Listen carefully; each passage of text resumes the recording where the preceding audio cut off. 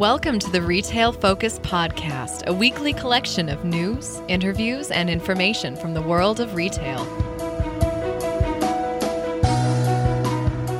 Welcome to this edition of the Retail Focus Podcast. I'm Trent Kling. Coming up on this week's episode, we'll be joined by Rod Sides of Deloitte. We talked with him a little over a month ago about Deloitte's overall holiday sales expectations, but this week we'll be talking to him about their annual holiday survey. We think it is the preeminent view of the retail consumer each holiday season, and we'll talk to him about that report that's been produced now for 37 years by Deloitte. In news, Tractor Supply Company makes the news for a couple of reasons. First, their earnings call, but also they're able to close a deal for another Midwestern farm and home retailer. And in our looking ahead story, Simon acquires a 50% stake in a mixed-use developer. A quick reminder that you can check us out on social media at Retail Podcast on both Instagram and Twitter. Also, if you enjoy the show, give us a rating. Those ratings do help others to check us out and find us if they're looking for more retail news content. All right, so let's dive in with Tractor Supply Company.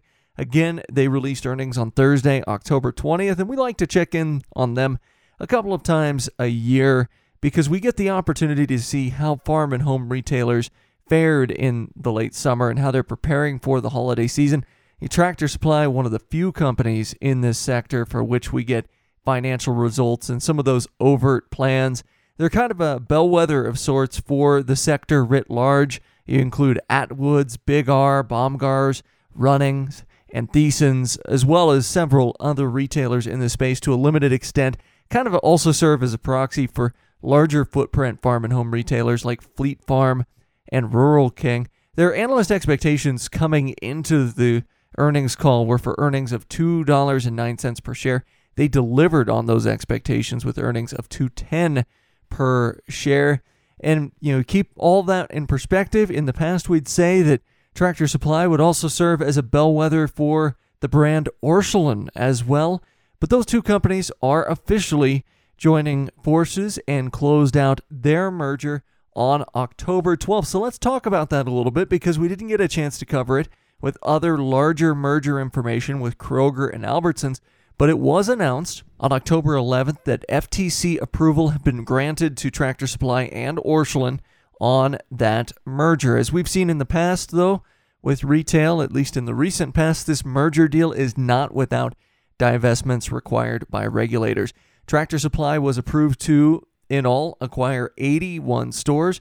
85 total stores will have to be divested off to two other buyers that were approved by the FTC. So the aggregate benefit to Tractor Supply is slightly slimmer than maybe they originally anticipated, but Hal Lawton, the CEO of Tractor Supply, said it was roughly in line with what leadership there expected. The deal will be financed entirely by Tractor Supply by cash on hand.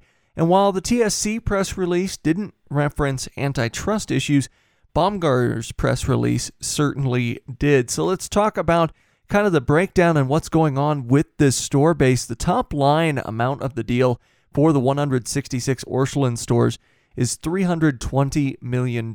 So that's the amount that Orscheln will receive. This includes the entirety of their store base.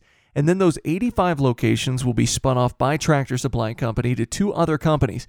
Baumgars will take on 73 stores, and Bookheit Enterprises will take on the other 12. These 85 stores in total will be had at quite a deal for both Baumgars and Bookheit, only requiring $72 million between the two of them. So the overall cost to Tractor Supply for the 81 locations that they will be retaining is $238 million. Baumgar stands to become one of the larger farm and home retailers in the country after the deal. By our count, they'll be up to 180 stores, assuming all acquired stores do stay open going forward. This is a company based in Iowa. They've got locations before this deal throughout the Upper Plains and Mountain West, privately owned by Roger Baumgars still, and they'll see their state count overall, not only their location count, but the number of states they're in, that'll balloon to 15 from just 7. Like I said, mostly in the Upper Plains and the Mountain West. Now they'll have a footprint as far south as Texas. And Baumgar's CEO, Tori Wingert, said their part in the negotiations took around 18 months and also noted that their part of the acquisition will include Orscheln's Moberly, Missouri distribution center to maybe handle some of those more southern stores. Tractor Supply Company did confirm that the stores acquired will be remodeled to the Tractor Supply brand over the next 15 months, and likely going to see the same from the 71 stores acquired by Baumgar's too.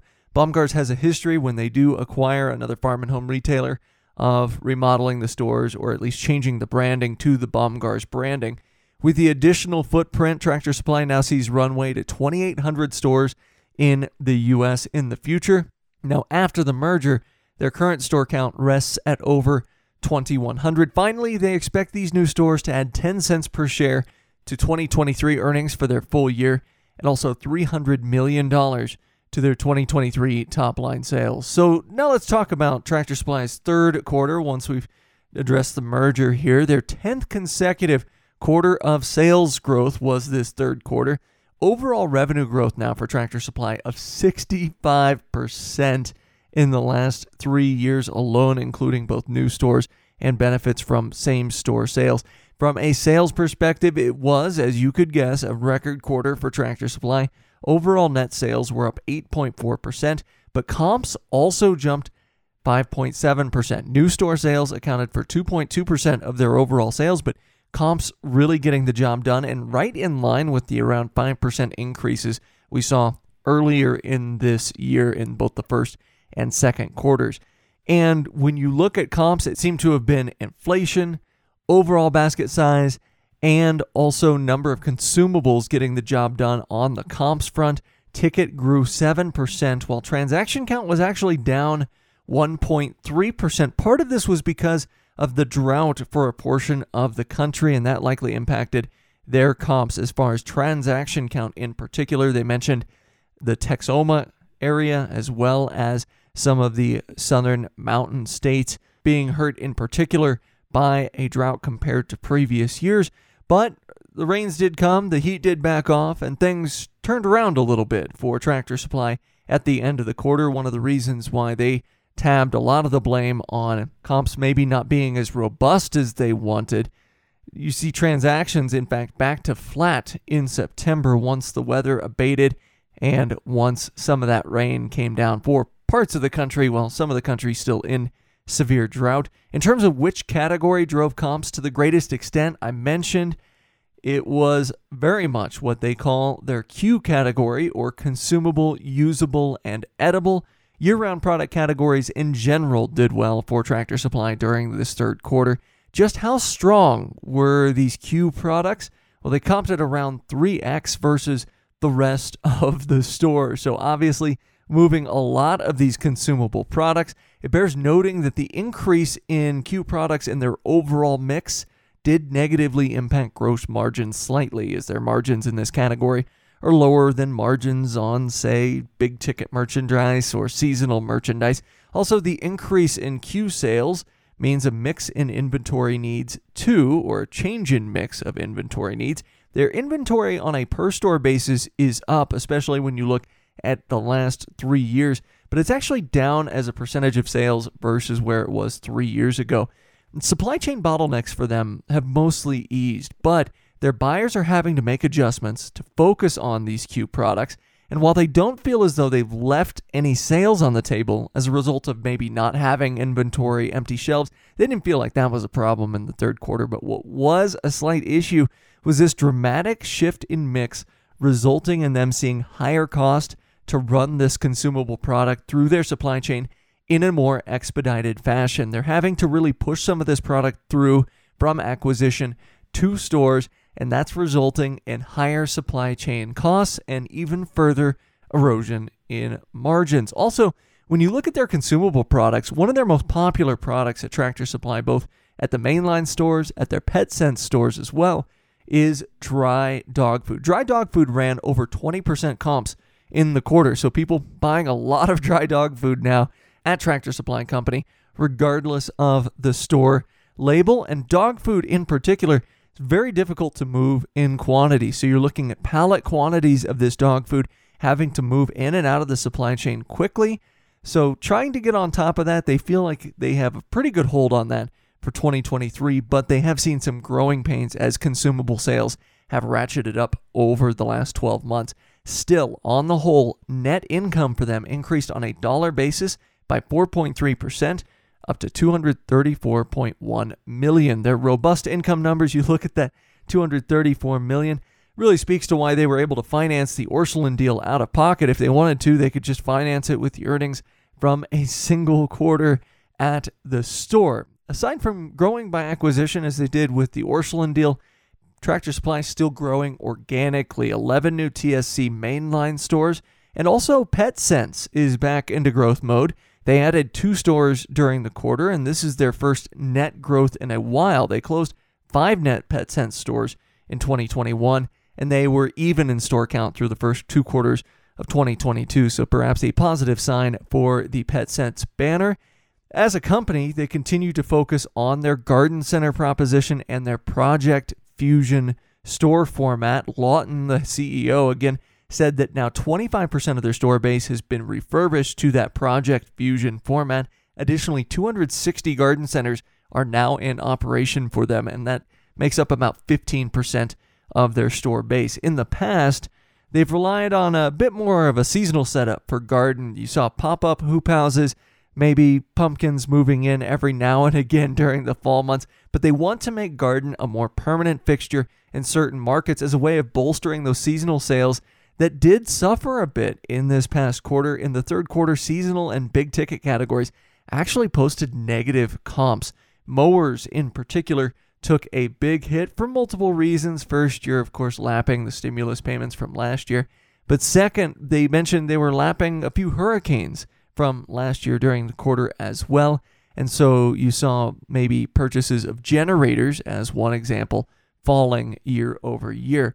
As far as seasonal sales are concerned, they're looking to counter their softness there by amping up Halloween and harvest offerings for Q4. They said signs are positive to this point, but they're carrying more of that inventory than they've ever carried in the past. And also, they're looking towards more long-term plans, especially for the spring season.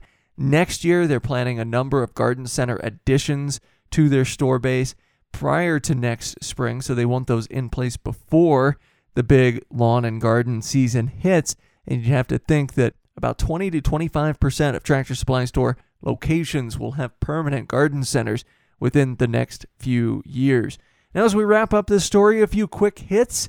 They finally rolled out live inventory counts to their website and their app in the quarter. They credited this as one of the reasons why their digital sales were actually up high single digits over last year. It was one of the more significant increases we've seen across the retail landscape so far for the late summer, early fall season. They're rolling out a co-branded credit card with Visa as well in the fourth quarter. Should be out any week now. 5% reward being offered on Tractor Supply Company purchases, but it's kind of amazing that they don't already have a co-branded credit card. They feel as though this could grow some of those larger product sales or high dollar product sales that they missed out on maybe in this last third quarter. And finally, the Project Fusion stores I mentioned, they're increasingly focusing on in-store vet clinics as well as mobile clinics where markets support it. So look to see pet services as an even bigger part of their plan in these Project Fusion stores going forward. All right, so we talk about Tractor Supply, we talk about their acquisition of Orscheln, and another solid quarter for them. And I think the farm and home market overall doing pretty well. It does bear to mention, in terms of pet sales, I mentioned dog food sales going up. That's something you're seeing in general, but particularly Tractor Supply is gaining market share on the rest of their competitors. So maybe those pet product sales not as robust at the whole of farm and home given market share being gained by Tractor Supply. But still, this gives us a little bit of an idea of where farm and home stores are at heading into not only the holiday season in 2022, but starting to think about the spring seasonal season in 2023. Well, coming up after this break, as I mentioned, we'll be joined by Rod Sides, the Deloitte Insights leader and retail partner at Deloitte LLP. He will join us to talk about their annual holiday survey. It's the 37th year they've done that. We'll We'll talk about expected cadence of holiday sales, expected product mix, and we'll also talk about what retailers could or should be doing to capitalize on what's expected to be a very big year for gift cards.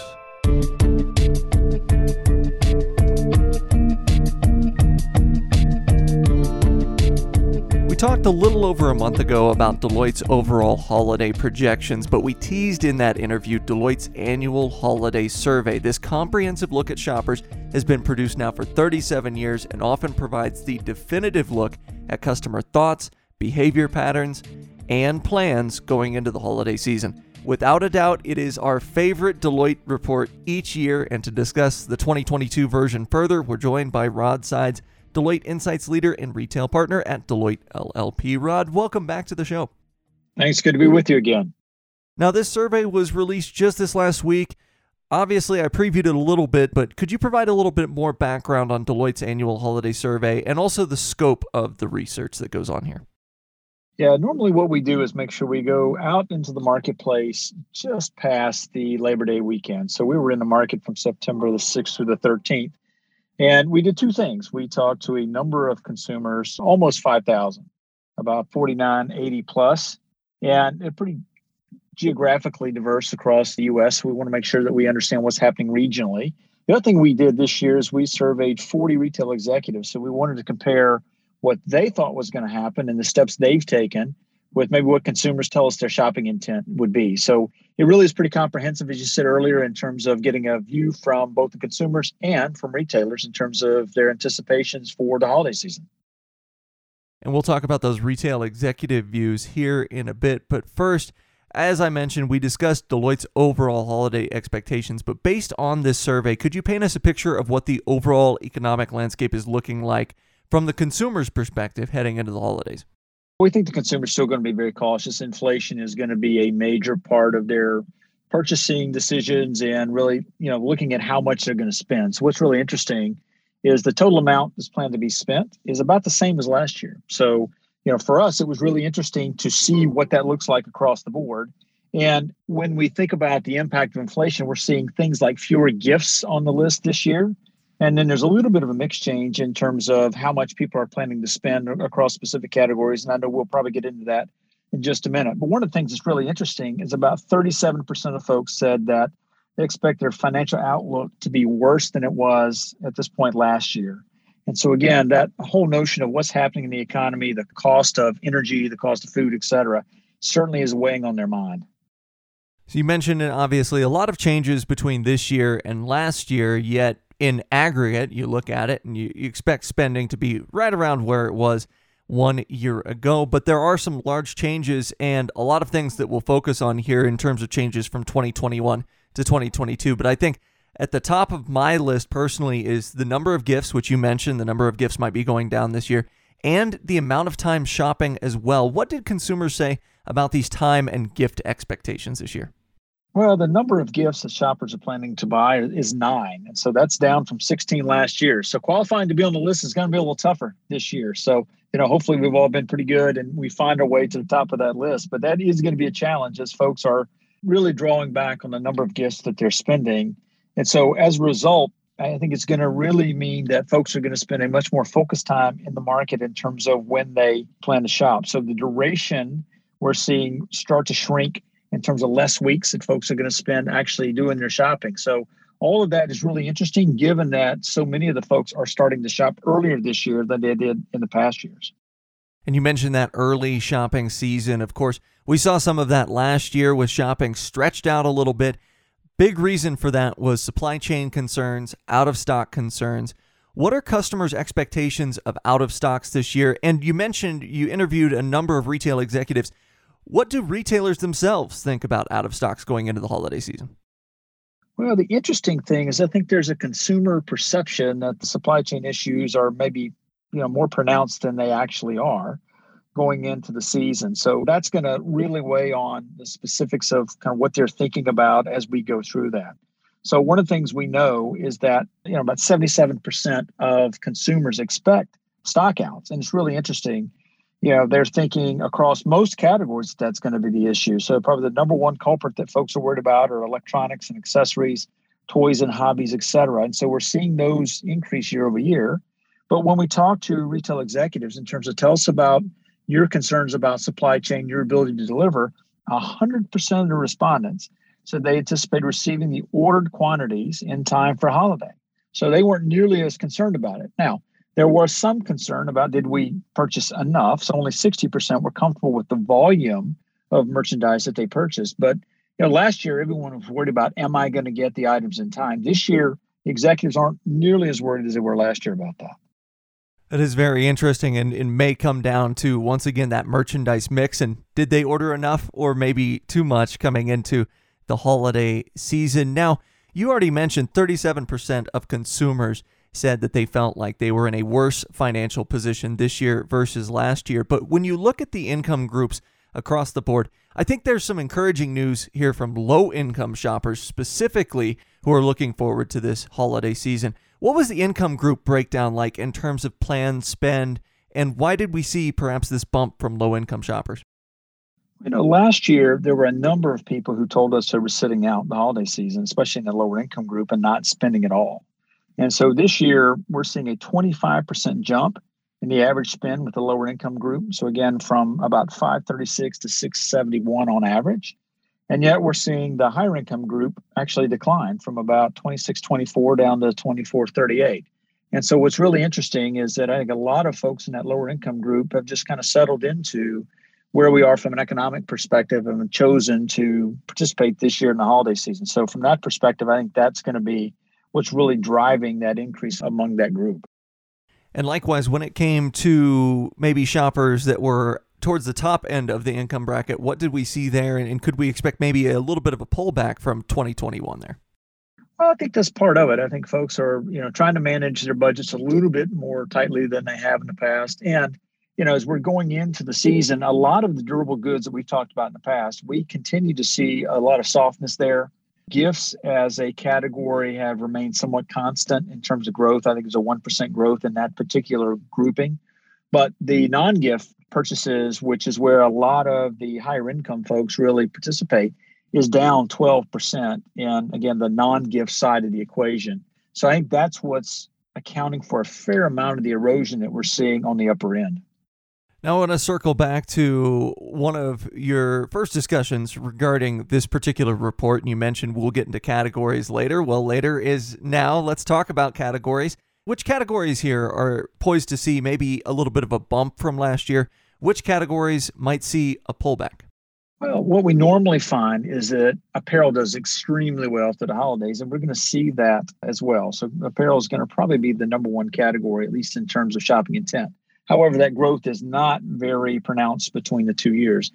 Gift cards, however, are up year over year. And we expected that as we went into the season so that we could understand that folks can control their budget, I think, a little bit better with gift cards in a lot of instances than they can for specific items. And to a large degree, it's probably easier. So gift card giving on average is up about 7%. Clothing and apparel, as an example, the projection is that spend there will be about $262, down from $304, but still the number one category. And we normally find, clothing, accessories, apparel, and gift cards to be 1, 2. In this instance, the gift card spend is up to about $252. Every other category, we're seeing a fairly big decline year over year in terms of total spend. So again, I think the gift card season is going to be pretty good as we go into the spending over the next 6 weeks. Well, hey, let's take a second to talk about gift cards because, as you mentioned, big jump from last year to this year, and obviously they've been slowly growing in popularity over maybe the last 5 to 10 years. I'm curious, from your perspective, from the retailers that you're talking to, looking forward, maybe even into Q1 of 2023, what are some things that retailers could or should be doing to maybe take advantage of those gift card sales, knowing that they're going to have customers coming back to their stores, maybe being able to capitalize on additional sales and impulse buys there? Well, I think there's a couple things they can be doing. I think if you target promotions around the gift card and who knows, there could be some discounts that you could offer around use of those items, I think is going to be really key. And then making sure you're able to continue to convey the value, especially post-holiday. With our study, what we normally do is look at shopping behaviors between November, December, and we include a lot of January in our earlier projections that we talked about 3 or 4 weeks ago. reason why we do that is we expect a lot of those card redemptions to happen kind of in the late December, early January timeframe. So I think having a very specific strategy of being able to have folks come in and, making sure that the promotional offers are very clear and available probably makes a lot of sense for retailers to do that instead of just having essentially the gift card hub and display. How do you incent your customers to come back? And, when you use a branded card, being able to have an additional kicker, perhaps of a discount or something like that to draw them back into the store is going to be a big part of it in terms of making sure folks leave those dollars with you. So we talk about gift cards being up as a category. You mentioned apparel and clothing, and I think one of the most interesting things as it pertains to apparel and clothing is it was a very preferred category when you talk about resale sales. And resale sales, a big story in this particular report. What are we looking at in terms of the number of people who are planning to buy resale items? And also, what are retailers saying about maybe providing these refurbished or used items to the consumer that obviously seem to be thirsting for them in 2022? Yeah, it's really interesting. About 32% of our respondents said that they plan to buy resale items for the holiday season, it really follows a trend that we saw pre-pandemic. So we were seeing the growth of resale kind of in the 18, 19 years. And then it flattened out, as you might well imagine, in 2020. I think that a lot of folks are worried about the safety and concerned about if I get something from resale, do I have to cleanse it in some different way, et cetera. It bounced back a little bit last year, but we're seeing it grow here. And in terms of the most preferred categories, to your point, clothing apparel is number one at about 51% of the respondents saying that's where they would go. So what's really interesting is when we ask people why, the number one reason is to save money. So again, it gets back to this notion that from an economic perspective, it's just a little more challenging and folks can probably get some better brands, better gifts using resale. So it really does come back to saving money, affording something, and it gives folks a chance to try some new products, new brands, potentially, without having to invest as much. Now, retail executives, 48% said their company will sell refurbished used items this holiday season. So they have caught on to the fact that this is a major part of the thinking. And I also think that with retailers, there is this notion of, how are we playing into this more sustainable, more circular economy? And are there some things there that I should be doing and offering? Because we know that there's a number of our consumers now that are starting to be concerned about, sustainable products. In this particular study, one of the interesting things is 39% of the folks that we talked to said that they would choose sustainable holiday gifts when possible. And so I think this whole notion of resale plays pretty nicely into the importance of sustainability now in the consumer's mind. And the report certainly notes that we're seeing more and more consumers begin to be sustainably minded in terms of searching for their holiday gifts. Switching gears now, let's talk about channel. It seems as though brick and mortar might be making a comeback as far as your survey data is concerned. What channel preference did customers report on the whole, and how does this also match up with maybe retail executives' view of where channel spend will be coming in? Yeah, what's really interesting is the average spend of the total is about 63% is expected to be online versus in-store. But to your point, in-store is up from about 33% of the total to 35% this year. And so what's really interesting is we had reached, I think, an equilibrium point back in, say, 2015-16 in terms of the mix. And as we saw digital accelerate through the holiday season between, say, 17 and 19, we really saw a jump in sales through the digital channel. And then obviously in the pandemic, we saw it go from 59 to 64%. So quite the rise. And then last year we found it start to moderate. Now I think we're at a kind of a new equilibrium that says, somewhere between 62, 64% this year. It happens to be 63. It feels about right in terms of the breakdown between where folks are. Now, what's really interesting to your point around the retail executive view is 66% of the executives expect online holiday shopping traffic to have, single digit growth year over year. And so that's down a little bit from where we were in 2021. But I think executives realize that there's so many of us who use the online channel now from a shopping perspective that's really become the norm around that. And about 73% expected in-store holiday shopping traffic to have single-digit growth. So again, they're seeing kind of the overall growth to be roughly equivalent, all in the single digits across both channels. So that's what leads me to this notion that says we are maybe at a new equilibrium in terms of the mix between in-store and online. And when it comes to those digital or e-commerce sales, We certainly know that our phones have been more prevalent for those in recent years, but mobile shopping, social media use, influencer use, all seem to take a big jump this year, despite maybe not seeing that big jump in expectations as far as e-commerce sales. What were the findings on this front regarding social media use and how people are searching out or maybe pricing these products?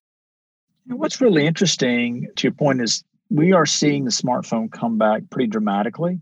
What we found is there was a pretty big flip during the pandemic because more people are at home, they're on their PC, et cetera. And so the use of mobile phone has come roaring back. And as you were suggesting, about 34% of the respondents are planning to use social media at some point during the shopping journey. And when we talk to folks about, okay, how are you going to use that? Certainly folks, about 36% say they're going to use it to make a purchase. 37% are going to go to social networking pages that are, brand specific, et cetera. And so we know that more and more people are using that as a shopping aid as we go. And what's really interesting is when we ask about who's going to use social media for shopping by generation, Gen Z is a full 60%, millennials 56%, and then we have a pretty big drop down to Gen X and boomers. So the Gen X is about 28%. Boomers are at about 15%, and seniors a little bit less, just under 10%. So what's really interesting is, when you get to the millennials and younger, social really does matter as a key determinant of where people are going to shop and how they're going to shop. So it is going to continue to grow in importance. And we'll close on this. You mentioned earlier on that maybe people would be doing more of their holiday shopping within a condensed time frame, but it doesn't mean they won't necessarily be getting started as early as they did last year. In fact, many of them could be starting as early as October, as you indicated. What's the overall cadence expectation, and what are we seeing surrounding maybe the traffic on Black Friday and the Black Friday weekend? Well, what's really interesting is I think folks are looking for those events that are going to allow them to take advantage of promotions. And so we are finding that there's a large number of folks who are going to shop on those particular days. And I think that's going to drive a lot of behavior. The question we always get as well is Black Friday dead? Well, based on the response this year, we would say, no, it's not dead. And there's going to be a large number of folks who are out in the stores looking for that. And so, if we think about it year over year, we're seeing growth in folks who plan to shop on Black Friday. So that's up to 29% of the total respondents, up from 25.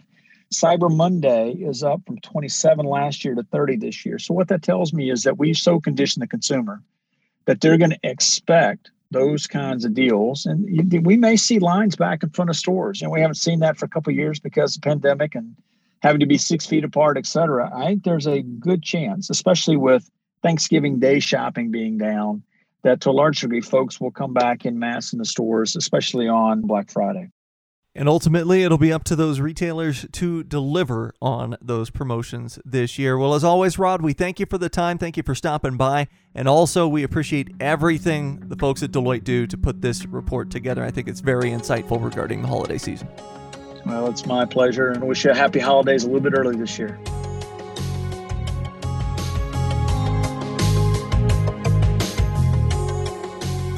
As always, we may have a position in or against companies we discuss on the podcast. Do not invest in stocks solely on the input of the podcast hosts.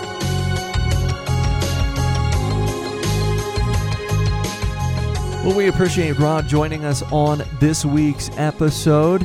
Coming up next week, by the way, we'll continue to preview 2022 holiday sales. We'll be joined by Rick Watson of RMW Commerce Consulting. He'll talk a little bit about what we can expect from the e-commerce sector as far as holiday sales are concerned for this coming year, and what some of those retailers can do to maybe grab back share of wallet from customer spending on things like travel and services, and moreover, what some direct-to-consumer brands can do to gain back some of the share of wallet that they may be losing out on to larger e-commerce players such as Amazon and Walmart. We are looking forward to that conversation. And speaking of looking forward to things, we're looking ahead at a retail real estate story involving Simon Properties.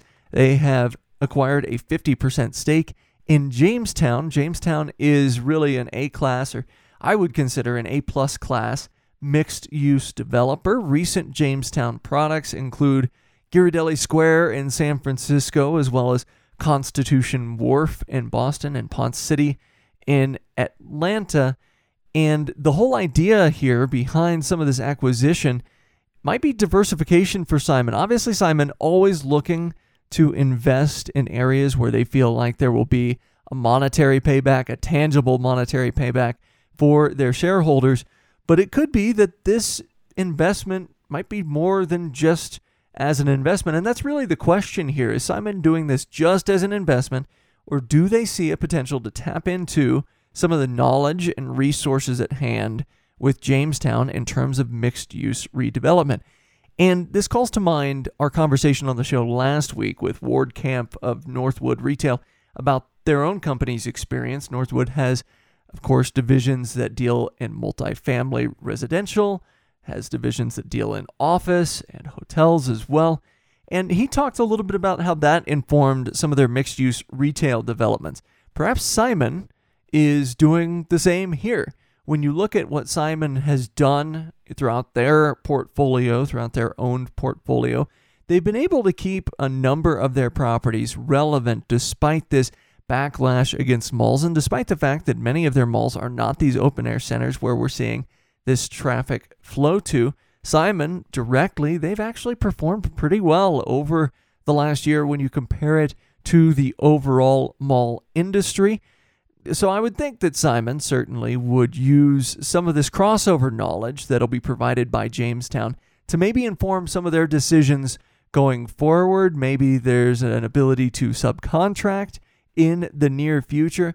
I don't think this is a losing proposition at all for Simon, but I am anxious to see exactly how Simon taps into some of these resources, or if they tap into some of these resources at all. And of course, because Simon is a publicly traded REIT, we will get details on this during not only Simon's next earnings call, but once the deal has been completed and once this is accretive to Simon's earnings, if at all. We'll get further updates in the future, no doubt, from David Simon and company. So looking ahead to that, really for 2023 and 2024, looking to see any action that Simon might have on the construction, reconstruction, or renovation front. That'll do it for us this week. Once again, as always, a big thanks to Leighton helping out behind the scenes. I'm Trent Kling saying so long until next week, and we'll be back with you 7 days from now. Thank you for listening.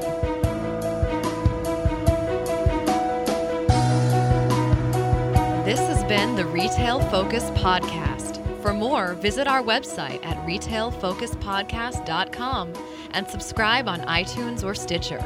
Follow us on Twitter at Retail Podcast.